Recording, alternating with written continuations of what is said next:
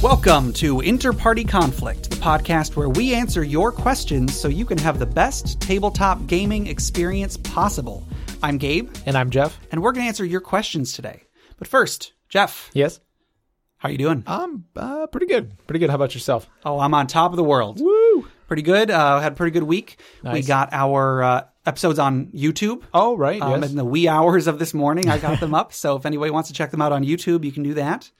I had a couple clarifications that I wanted to bring in about last week. So first, I mentioned the guy that made the one-page RPGs. Oh, right. I said his name wrong. Oh. His name is Grant Howitt, not Grant Hewitt. Okay. So I do Howitt. Apologize as a person whose last name gets butchered quite a bit. Oh, sure. I feel bad for that, so I apologize.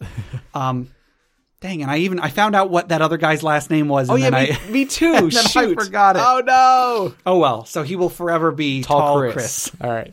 Sorry, Tall Chris. Yes. Another thing, I got an email from Nicholas P., who brought in the magic item last week. All right. He told me that there was actually a typo. There was the conversion of money ability. Oh, it actually was supposed to be better than what it was.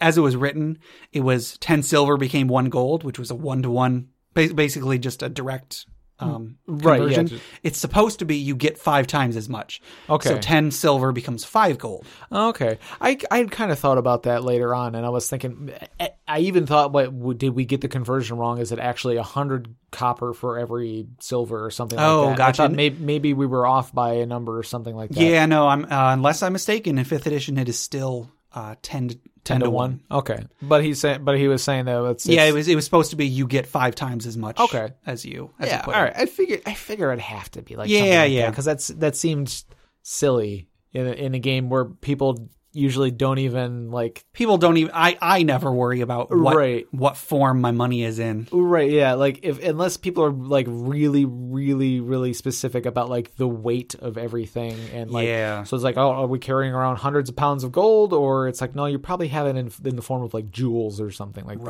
that would you need less of them to have the same amount of money. Yeah. Well, Jeff, you want to go ahead and get started with the episode? Yeah, sure. Okay. Before we go any further, I have something that I'm going to put in your hand. Oh my! In your hand. Okay. What do you have, Jeff? This is a 20-sided dice. It is an icosahedron. All right.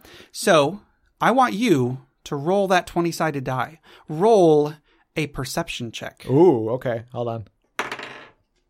Ooh, I got a 15. Okay. You just found the Dragon's Hoard. Oh, God.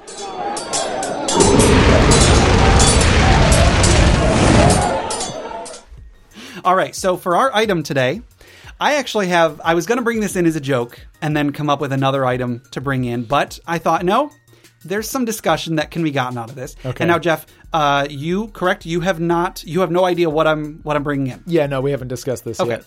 So a guy, I keep mentioning I'm in the 5th edition D&D group on Facebook, and a guy asked a question that I thought was just so, I don't even know how to describe it. So I took a screen cap of it. Sure. I posted it on reddit.com on the D&D subreddit, and I got 3,000 upvotes for it. Okay. Because so many people were just what? So I'm going to bring in... Okay. So let me read the question that this gentleman asked. All right.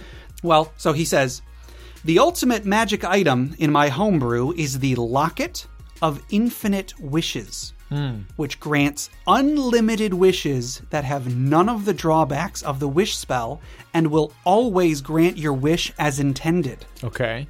The players are about to restore it to power, which I'm excited about.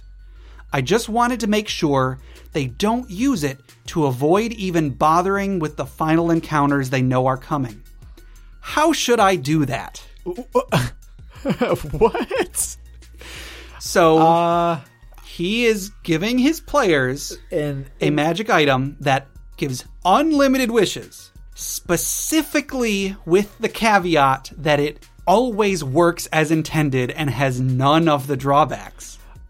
That's fine. Okay, whatever. I can understand making that the end result of your campaign, but it's his question that boggles my mind. Okay. I just want to make sure, basically, I'm giving my players the ability to do literally anything. Right. how do I make sure they don't use it? What? What is that? What does it even? How do you do that? Well, oh my goodness. So I'm bringing this item, the Locket of Infinite Wishes, in as the Dragon's Hoard item today. I figured we could get some fun discussion out of this. Oh, sure. Now, there were people on Reddit that gave some responses. A lot of people took the question seriously, and they were like, "Oh, well, you could do this, and this, and this." A lot of the time, they were just kind of ignoring the fact that it doesn't screw with your wish. A lot of people were saying, "Oh, we'll make it so that it does screw with your wish." And it's like, okay. Or they were like, it only works once per day, or you can only use it for a minute and then it winks out of existence or something. Like, okay, whatever. Like, as written, there's no way that this can work in a campaign that is not over yet. Yeah. I mean, yeah, if I would see this as like a gift that you give to the characters after they've completed the campaign, so that like they can wish away all the damage that the bad guy has done or something like that. Yeah, so that they can have a cool epilogue. Right, yeah. You don't give this to them before they're done fighting the bad guy. Now, is it wish within the limitations of the wish spell? So obviously they can use it more than once, but like, is it a wish? Because like, doesn't a wish spell, you like, if you're wishing for like money, isn't there like a limited amount of money it actually gives you? Yes, there is. This is actually something that I had as a question on the subreddit a few weeks ago. A lot of people seem to think anytime you use wish, you have to be careful with what you're saying because it's going to screw you over. And a lot of DMs play it that way. Right.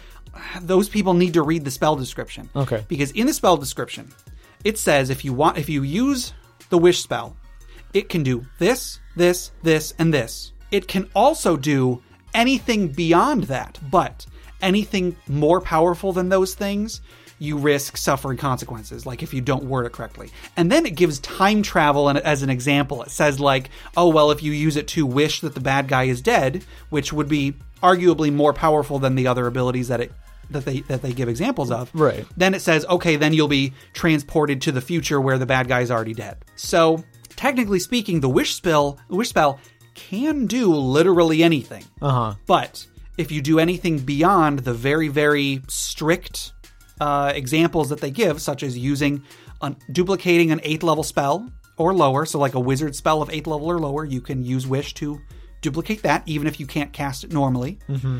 You can create money or a magic item up to a certain amount. Right. So like, I think I'm not sure if this is accurate or not, but in 3rd edition, I think it was like 15,000 gold. So you could just cast wish and immediately have 15,000 gold or the same, equivalent jewels or magic items.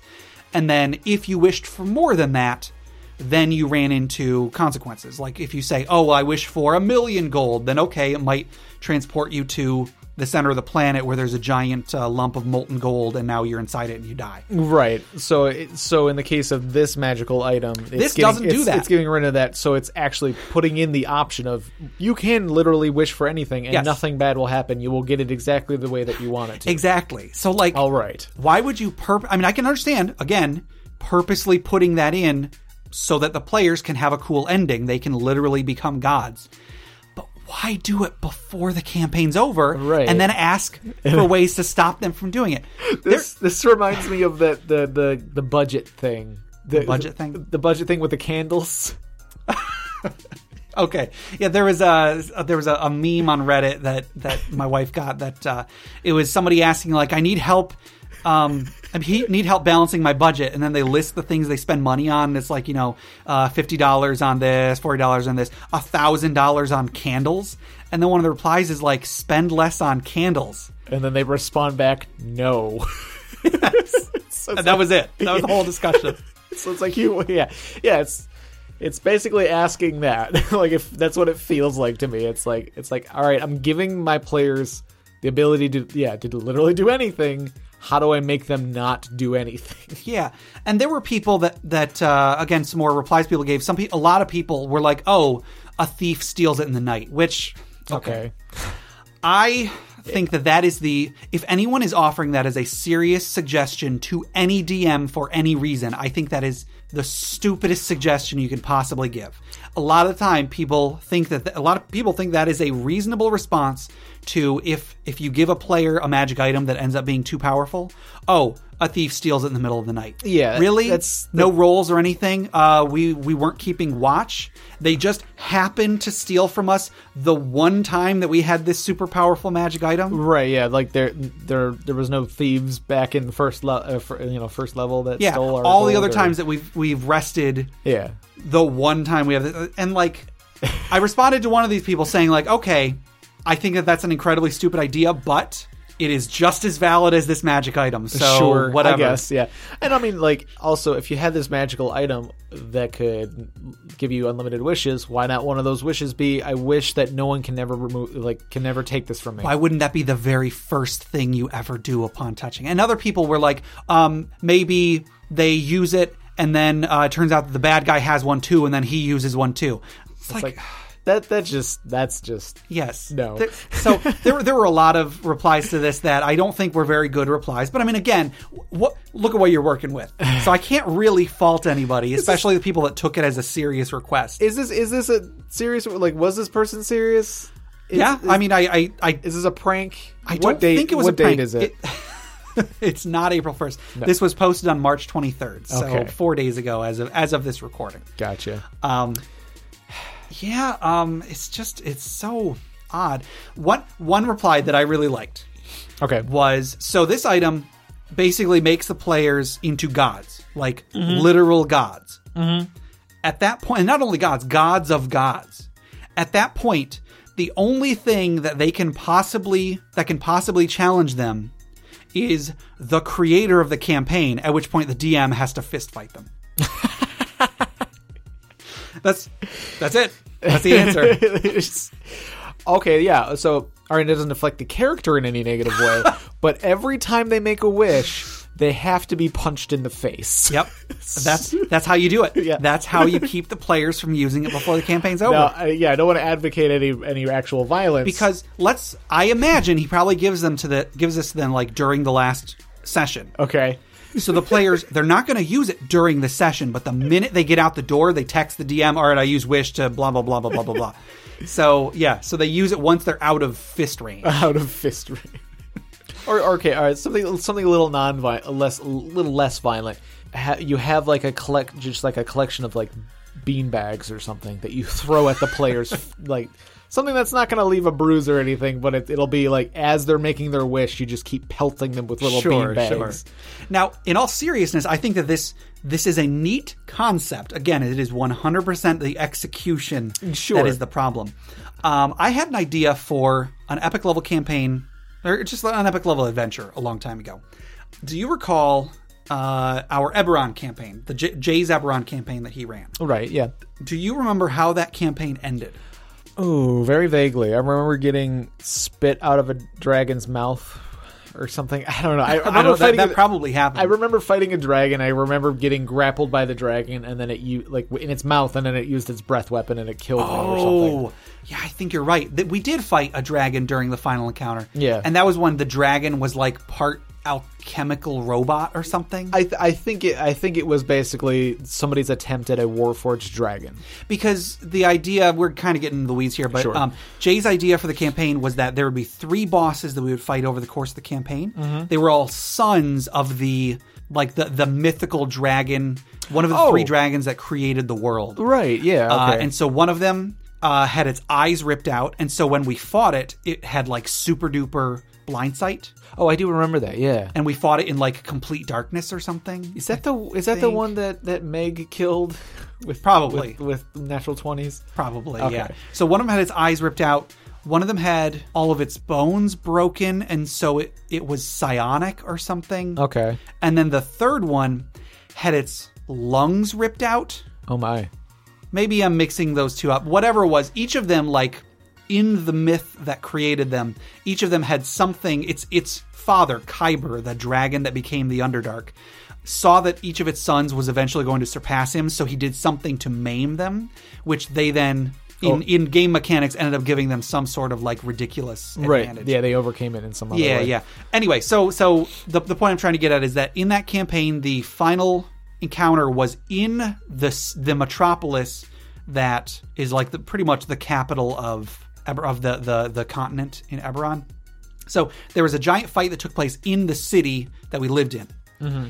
And as part of the fight, there were a bunch of these beings known as Daelkyr that were just walking around town causing mayhem. One of the quirks about fighting a Daelkyr is that it's like an epic level monster. It's like super duper difficult, but it has an aura of insanity. Okay. And any creature that comes within like 30 feet of it has to make a save or be permanently insane.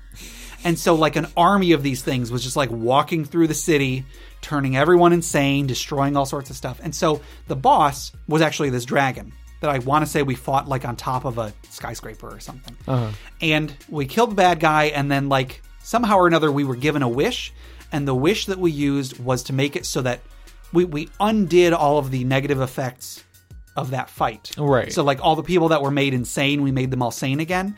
But as part of that, nobody had any memory of it. Okay. Nobody had any memory that anything had happened. I had an idea for a follow-up for that campaign where some kid, let's say some kid's parents were killed during the attack on the city. And for whatever reason, the wish that undid everything didn't bring his parents back to life. Huh. But it still wiped his memory, so all he knew was that his parents were dead and he didn't know who did it. Mm. My idea was that someday he's wandering along in the area of Khorvaire, the continent, an area of the continent called the Mournland. Just another little thing about Eberron. In Eberron, there's this area of the continent called the Mournland that was the result of some sort of magical cataclysm. Mm. As a result, healing doesn't work there. I think magic works there really funky. And then there's also living spells. They are oozes that are like a physical manifestation of a spell. Uh-huh. And when you fight a living spell, it's like I said, it's an ooze, and then it has the ability to create that spell effect at will. So if you were to fight like a living fireball, it would be a flaming ooze that every round is shooting off a fireball. So I had this idea, this kid who, he knows that his parents are dead, he doesn't know who killed them. He's wandering through the Mournland for whatever reason, and he stumbles across a living wish. Okay. So let's say he falls off a cliff and lands in this like puddle of goo that then gives him the ability to cast wish at will. Mm-hmm. So then my idea was that his first wish was, I want to know who is responsible for like taking my memory or something. So whatever however it would work out, he wishes that whoever was responsible for the aftermath of that fight, right, get wiped from existence. And so then our characters, who are off doing our own thing out in the world somewhere, suddenly are plucked out of the world and plopped into their own little demiplane where it's just them. They can't escape. They have to find some way to escape. Uh-huh. And then when they do escape and they get back to the material plane, they then have to figure out who the heck did that, and then once they do, how you fight someone that has the power of infinite wishes. So basically, it would take the idea of giving a character infinite wishes and making that into the end boss of the campaign. And then the way that you would fight them is finding some way to nullify their ability to instantly cast wish at all times. Yeah, I'm wondering, I would be interested to see. It really depends on what the players would do with that power. It does. I mean, like, they could very easily, what's the saying? Power corrupts absolute, power corrupts absolutely, or whatever. Yeah, exactly. What if the players kind of went crazy with it and they started like ruling the land and then they became the bad guys? I just don't see how that is not a 100% certainty. Like, why would they even care what the final encounters of the campaign are? Sure, yeah. At that point, the campaign is over the moment you give that to them. Like, because there's no reason for them to continue it, other than saying one wish and being like, I wish that guy died. Yeah. Like, it just... It's such a a bizarre question. It can't be serious. I don't know. It can't be serious. I'm pretty sure it was. I'll see if I can find the thread. I mean, the thread was closed by the time I got there. Of course. Which happens when there's a lot of controversy or when someone's question gets answered and then everybody's just going off about whatever. It's like, like you go in there and there's just a string of deleted comments. Yeah. Ugh.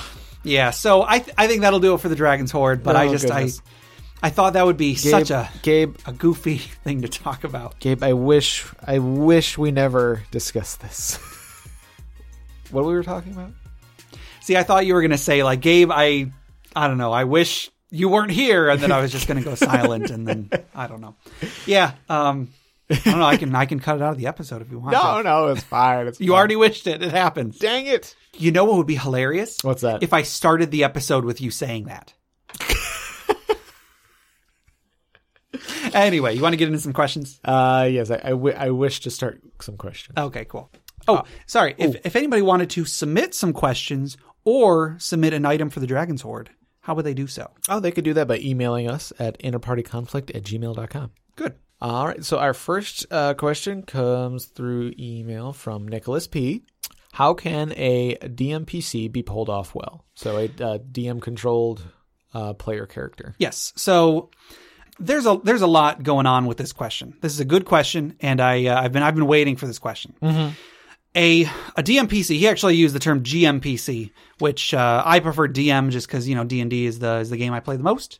Sure. A DM is specifically in Dungeons and Dragons. A GM is just kind of for any other role playing game. It's a game master rather than a dungeon master. So a DMPC, like Jeff said, it's when the DM has a character that is part of the group. Now this is notably different than an NPC.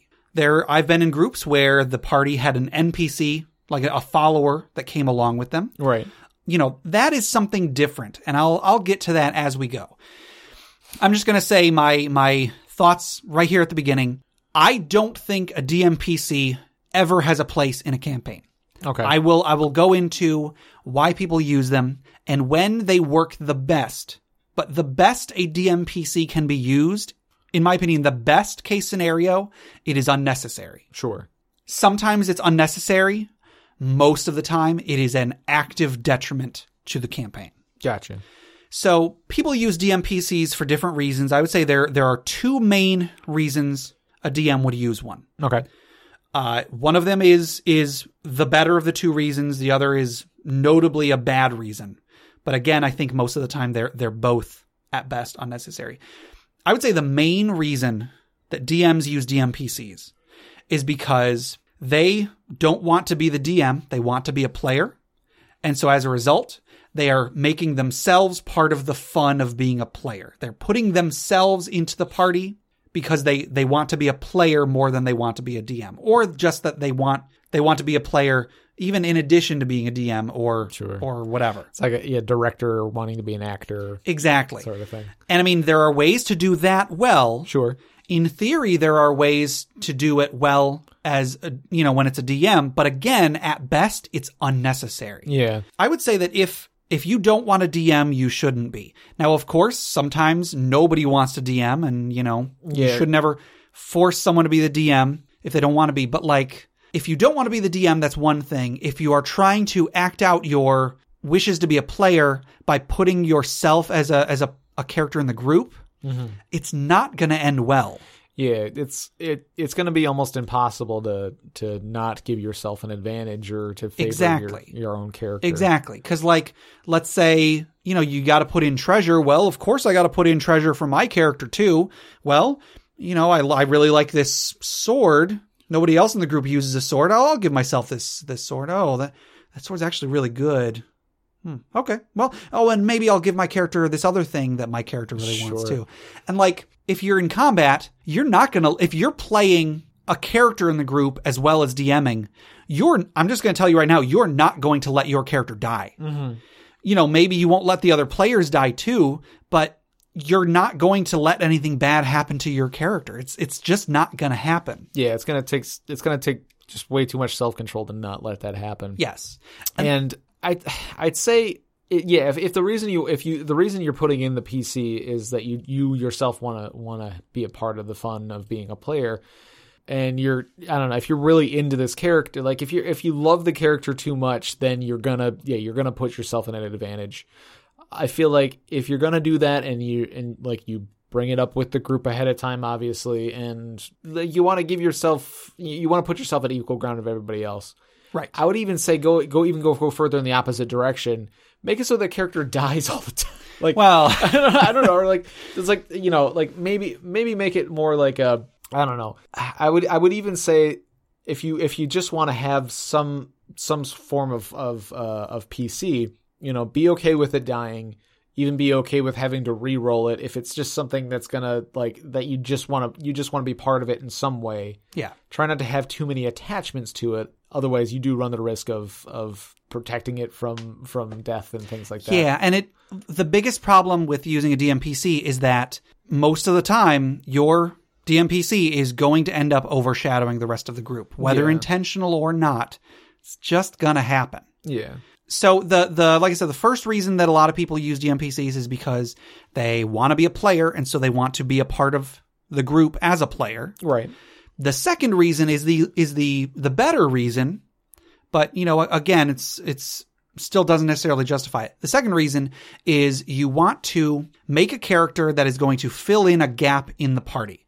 Now, when we were doing Age of Worms, there was a point. So when the campaign first started, when you guys were all first level, the party consisted of a paladin, a ranger, a hexblade, and a barbarian. Oh, right. The four of you, you, Jay, Steve, and Meg, right. Jay's girlfriend, who then she ended up leaving the group a couple adventures in because she moved away. The four of you were all some form of variant fighter. Sure, yeah. Which is a little goofy. That changed a little bit. Like I said, Meg's character, the Hexblade, left, so she wasn't a part of the equation anymore. And right. I got a different character altogether. Exactly, because you realized you didn't really like your character, so your character just kind of left. Which I replaced that character that didn't. It wasn't a viable character, and then I changed it to an similarly unviable character. I went from a ranger who specialized in hunting game, basically. Yeah. And then I was like, you know what? That's not going to really come up much. As cool as that sounded to me in a fantasy world, it wasn't going to come up much. So then I went with the Savant class because it was in the newest book that we had obtained. So I'm this is the coolest thing. But then the Savant is just not great at anything, but good at a lot of things. Yeah, they were kind of all about skills. They had abilities that let other people in the party, which I never used, use your modifiers or something. Yeah, I just never used any abilities. So your character was all about skills, and then full disclosure, a little ways into the campaign, you even grew kind of dissatisfied with that, so you started multi-classing with Warlock, right? Eventually, but my point is. So a few adventures into the campaign, we realized that the party can... Well, so Steve, after first level, multi-classed into cleric. So you guys had a cleric, who was also a beast of a fighter. Oh, yeah. A paladin, who was, a pretty good fighter as well. Yeah. Jay used two swords, and he was pretty good in melee combat. And then your character, who was, good at skills. Yeah. Good at skills, I guess. So we realized... Sorry, I didn't mean it like that. It's okay. But I guess it works. If the shoe fits, wear it. We had a point where we realized that we as the group, I'm not saying me as the DM, I'm saying I think it was brought up by somebody, but the whole group had a discussion about it. Sure. We realized that you guys didn't have an arcane spellcaster. Right. And we weren't sure what to do if you got to a point where you needed one. Now, the reason that I say that a DMPC, even when you are trying to fill in a gap in the party, the reason I say a DMPC is unnecessary is that you're the DM. If you notice that the party is lacking something, you can always change the adventures that you're making or you're running to accommodate a group that doesn't have that. Sure. It's a little bit harder when you're running a pre-written adventure, which we were.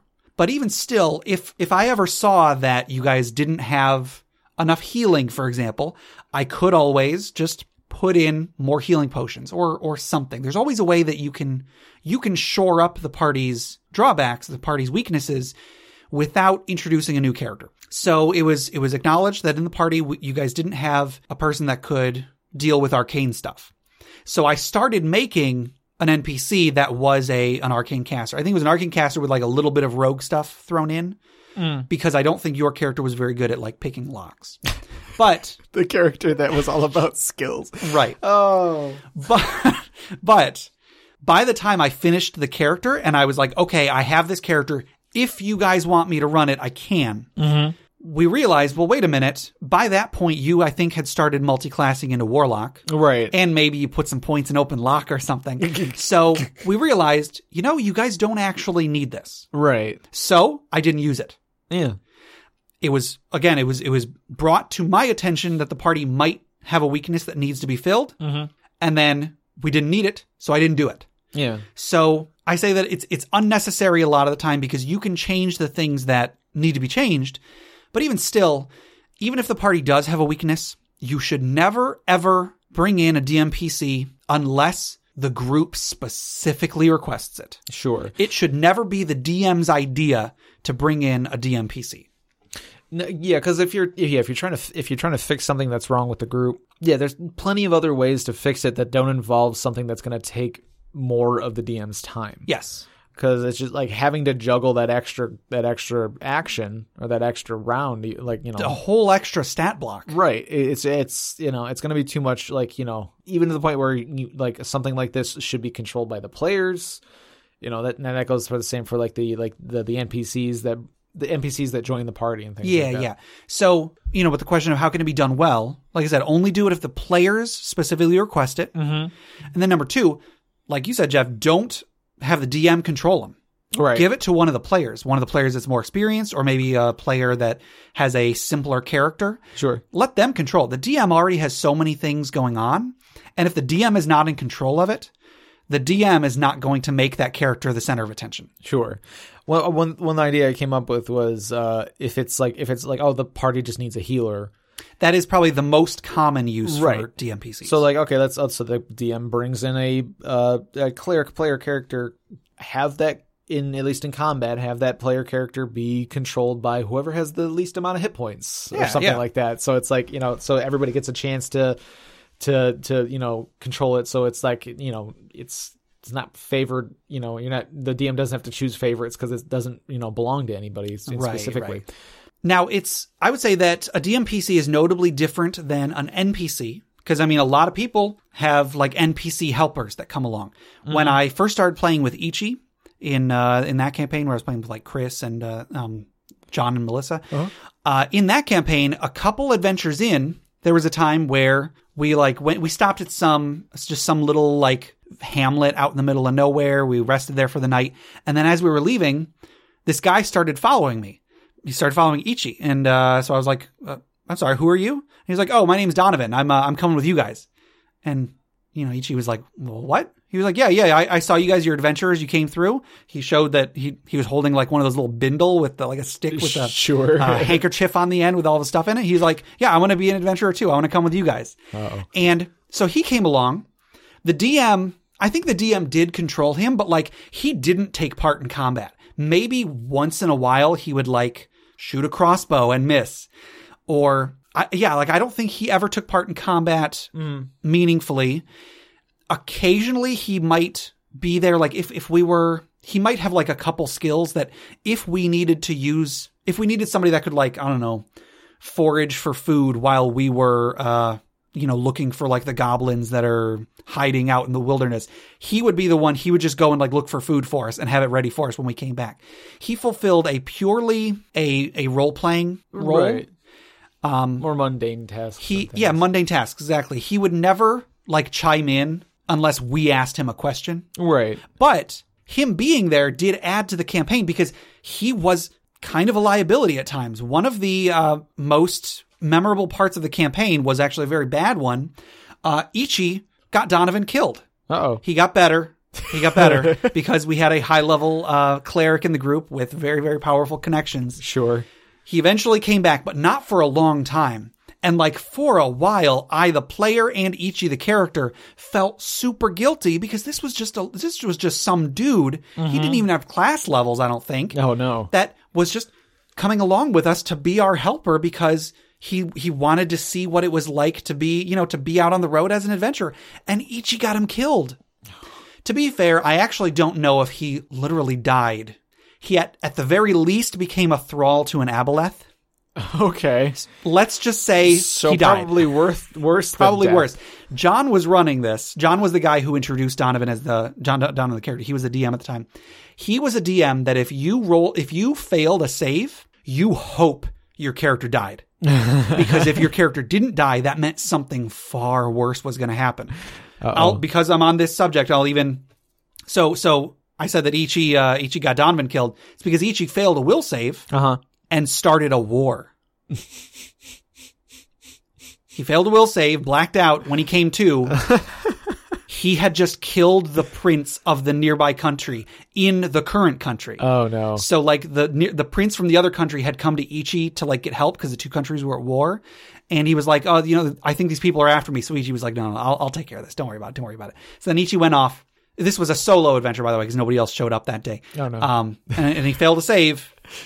Next thing you knew, he was standing over the dead body of the prince, and a war happened. And like, I imagine the other players coming back and you being like, "Well, that's what happens when you guys don't show up. Ichi starts wars." Pretty much, it got worse, if I can say. I mean, I don't want to get too much into this because there's a lot to this. But Ichi got arrested and put in jail. The other two members of the party got killed trying to break him out. Oh dear. Yeah.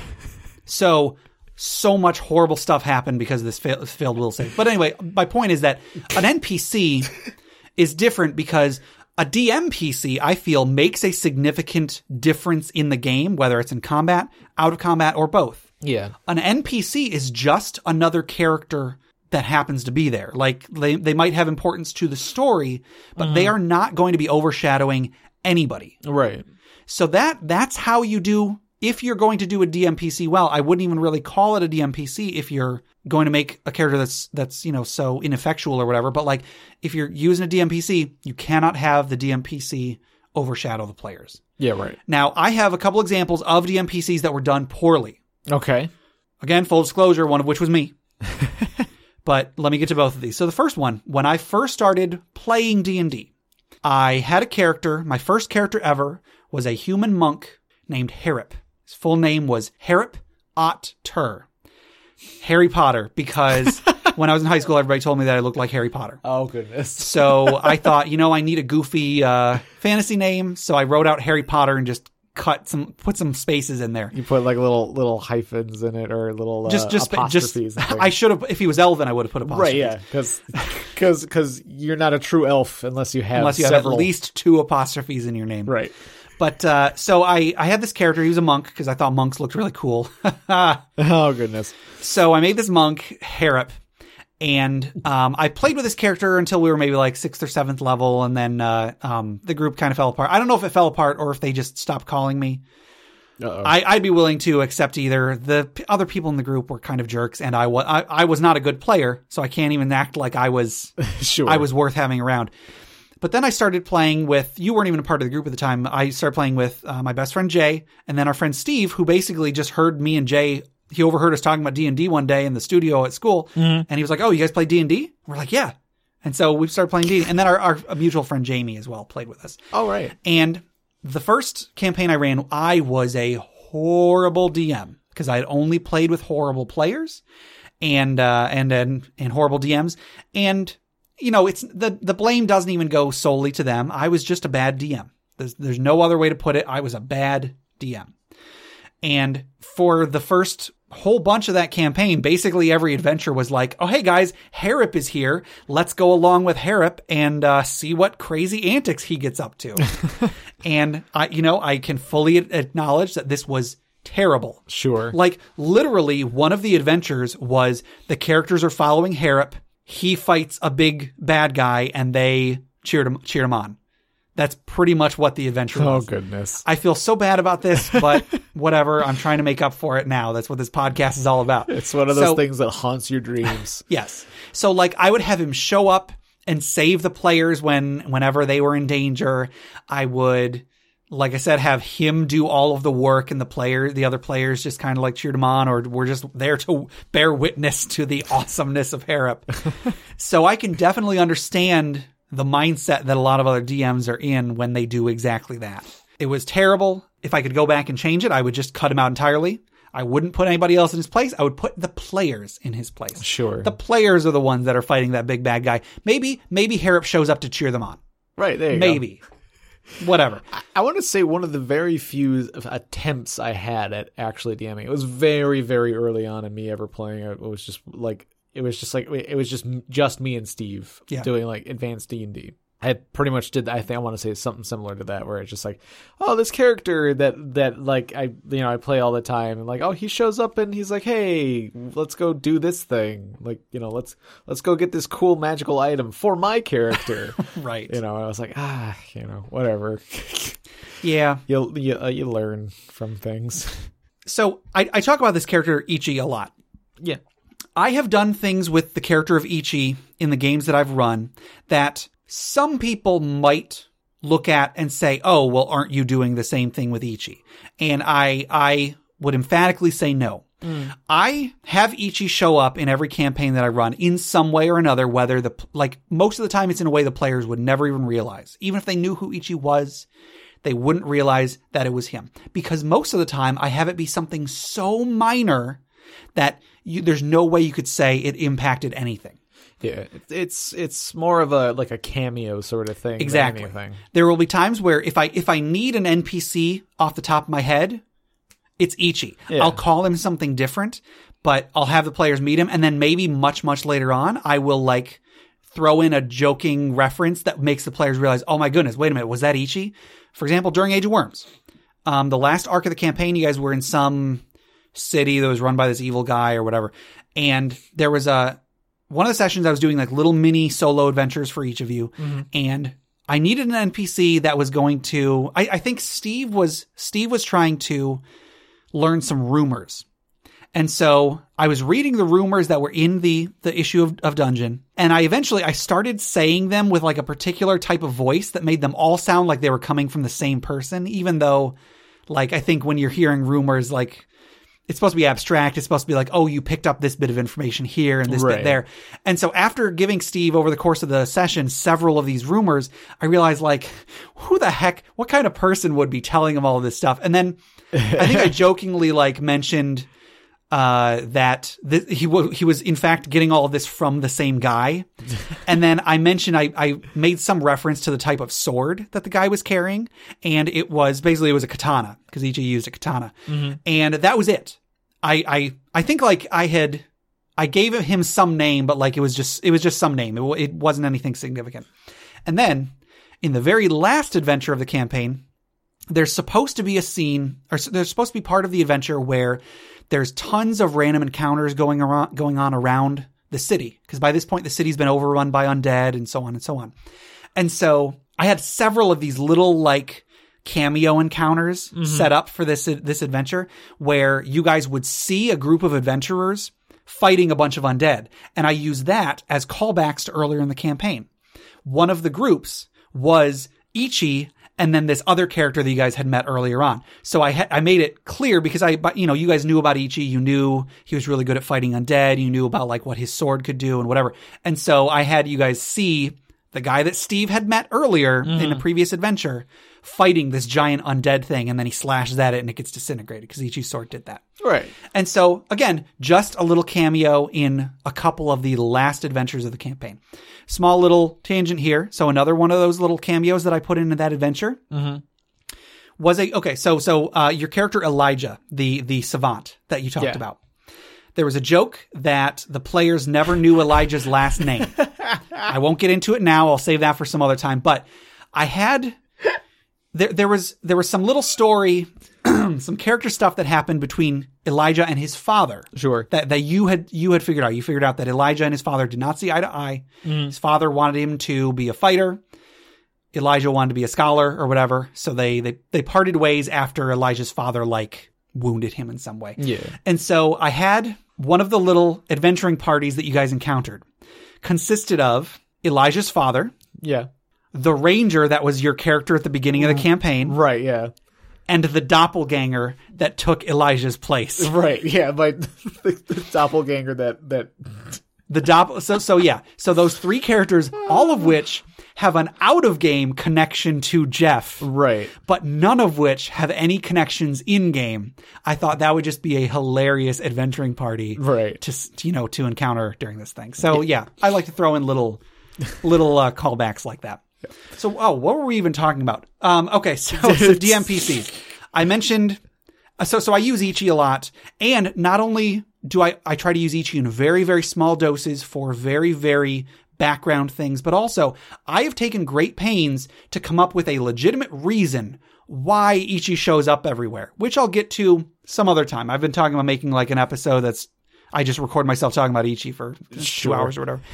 It's not just, Gabe's character shows up. How convenient. No. Like I've come up with reasons for why he is in all of these different campaigns. Right. And if you're trying to bring in a character that you have or something like that, it's nice to as a cameo or just like a little tool to give the players some information. Yeah. So in the way that you've used Ichi, I think there was a time we came across him just as we were all resting for the night at a campfire, and he was like, "Oh, hey, I'm a traveler as well," and he sat down and said a couple things that gave us a little hint of information or something. Yes, in the 5th edition campaign that I ran 2 years ago. Mm-hmm. You guys rested for the night, and then you rested for the night and got attacked. No, wait. No, that didn't happen at all. That was in the book I was writing. Never mind. You guys rested for the night, and he showed up. Yeah, and he just told you guys some stories, and you eventually parted ways. That was really just kind of, I was just, I'm trying to liven up the world a little bit. Right. Maybe further down the line, I would have had, maybe he would show up again. Sure. But I wanted an interesting NPC for you guys to meet along the way. Mm-hmm. And, I think that served a good enough purpose. Zave's character was so suspicious of him from the minute, the whole time he's watching him. He's like, what did he do? Okay. Yeah. I'm going to be watching him. He did what next? I think you even had it that he didn't even have his sword with him. He did not. And there is a reason for that. Because, okay. So I'm writing this book. I wrote, I started writing a fantasy novel a couple years ago, and it's on indefinite hiatus. Someday I'll get back to it. But the campaign that I was running for you guys was I was taking the book and making it into a campaign so that I could get inspirations for the book from the campaign and then get inspirations for the campaign from the book. Right, yeah. The problem is both the campaign ended and I stopped writing the book. But in the book, there was going to be a point. The characters noticed he didn't have a sword. And then eventually, I think I was going to explain why. But anyway, so yeah, he didn't even have his sword. He just kind of was there. I think he might have had, I gave him a jug that produced infinite ale or something because sure. Ichi loved to drink. But yeah, so I just used him as an NPC. Yeah, so if you want to put your own characters in your games somehow, there are more subtle ways to do it. Than there are the party. Otherwise, if you're doing it for filling a gap in the party. That's the better reason to do it, but even still, you don't have to use a DMPC for that. Mm-hmm. You could do something else. Right. I do have one more example of a bad DMPC. Should I do that? We're already running super late. Should I give the other example? If you want to, yeah. Okay. So there's a DM that I played with for a few years ago. He was a terrible DM.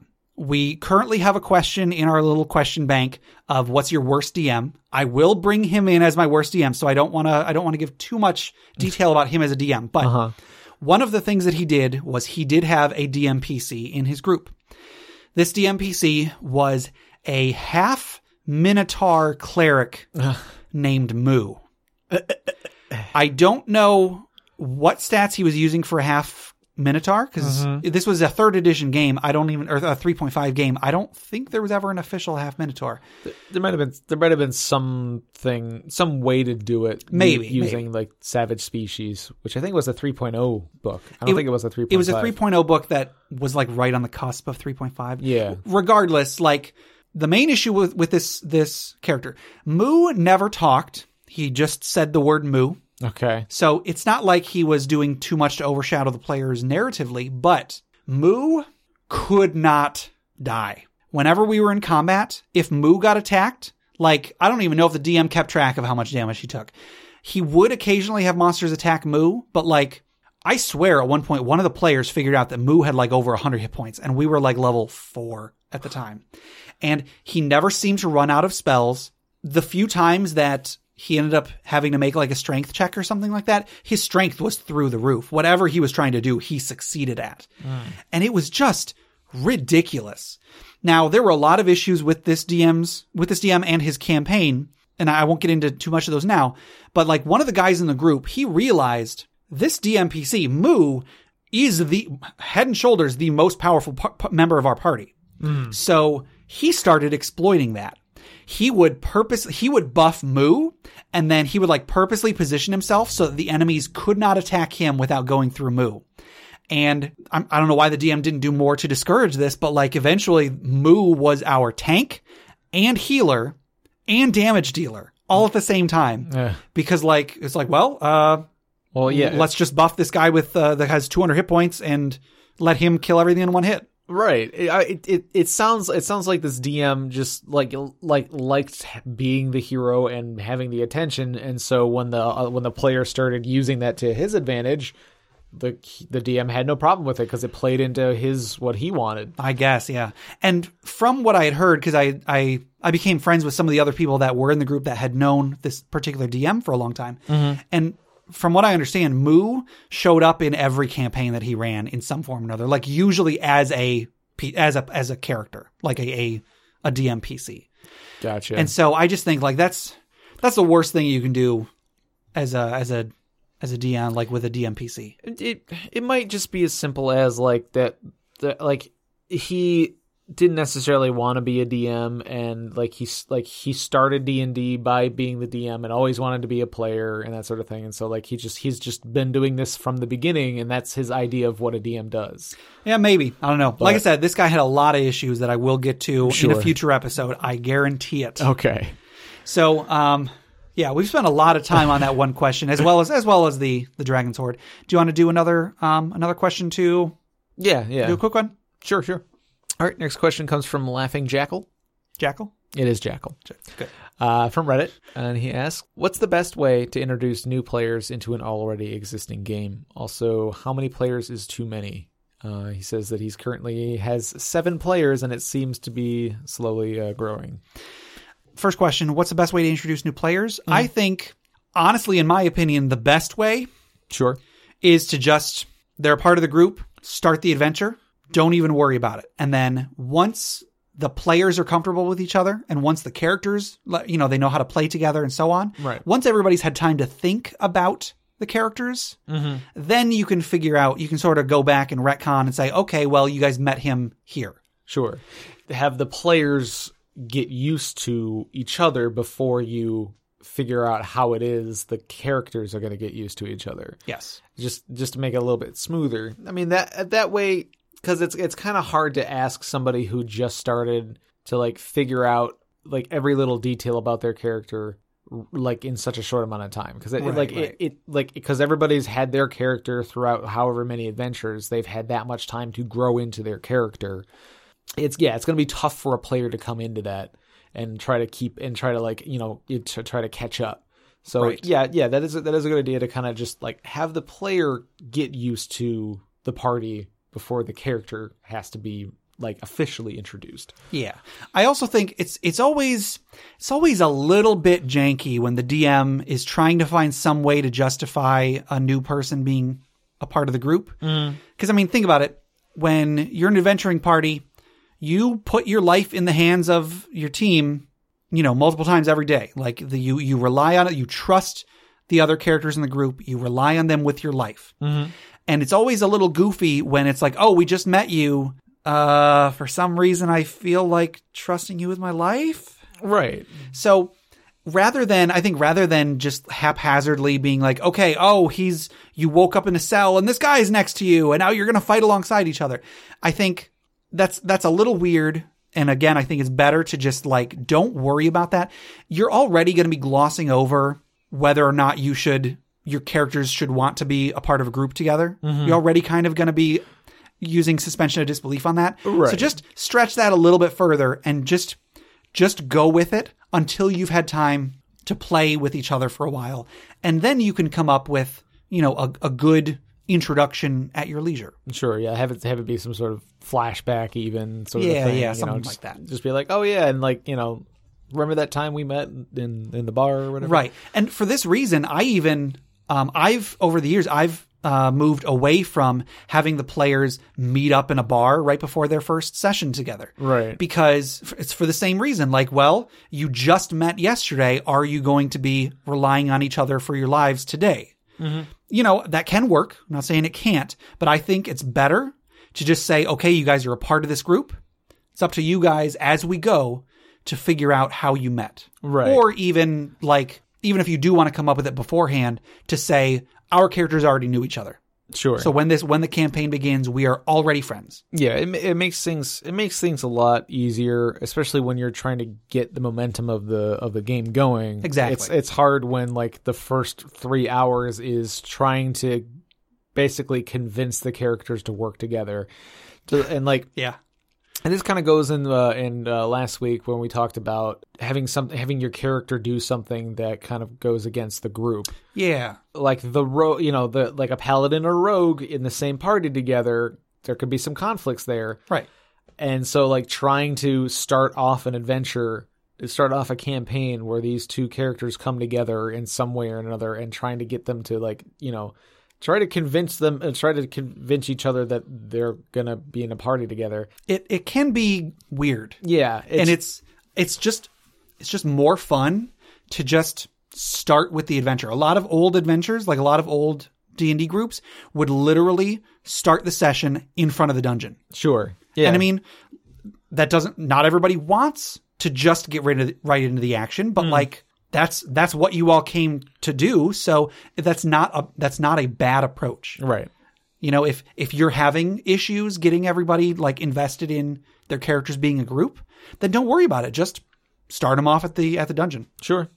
Yeah. I mean, yeah, if that's taking away from the fun of it, if it's slowing things down and taking away from everybody's good time, then yeah, just skip that part. Just be like, all right, you guys are together. You're in here's the dungeon.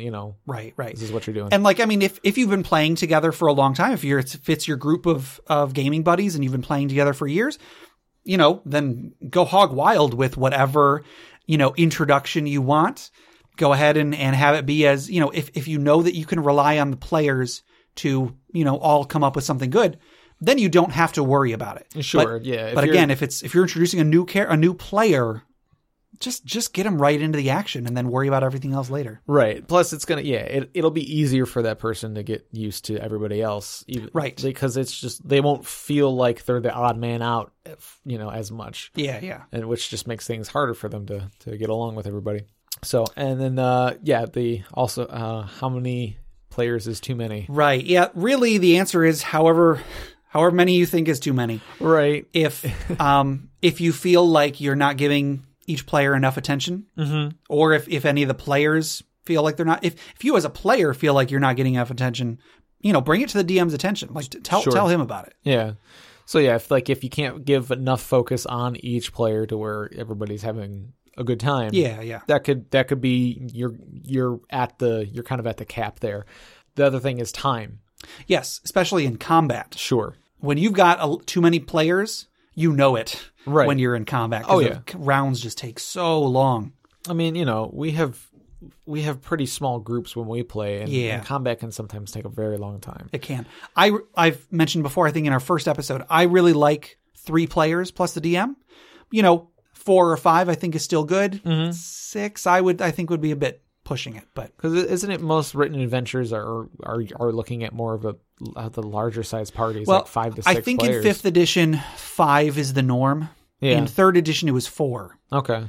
Yeah, and then like a lot of the time adventures will have, like a pre-written adventure will have examples of like how to adjust it up or down, but sure. Like really, yeah, it's all personal preference. If you think that there's too many people, there's too many people. Yeah. Well, I think that'll just about do it. We kind of spent a long time with our first couple of things in the episode, but that's fine. Yeah, I think it's good. You guys came here to listen to us just talk about nothing, right? Just go on and on about our past adventures. Yeah. So if anybody wanted to submit items or questions, please email us at interpartyconflict@gmail.com. For show notes, a running list of questions asked, and important links, or to download the episode, go to interpartyconflict.blogspot.com, where we have a link to our SoundCloud page. You can find us on Facebook at facebook.com/interpartyconflict, or go to our subreddit at reddit.com/r/interpartyconflict for weekly discussion questions from me. We're also on Twitter at InPartyConflict, and we're on iTunes, Google Play Music, Stitcher, and now YouTube. Woo! Please rate, review, and subscribe. We really appreciate it. And the music for our episodes is made by Boxcat Games from Nameless the Hacker's RPG. So, Jeff, what should people do until next time? They should wish for another episode. There you go. Woo!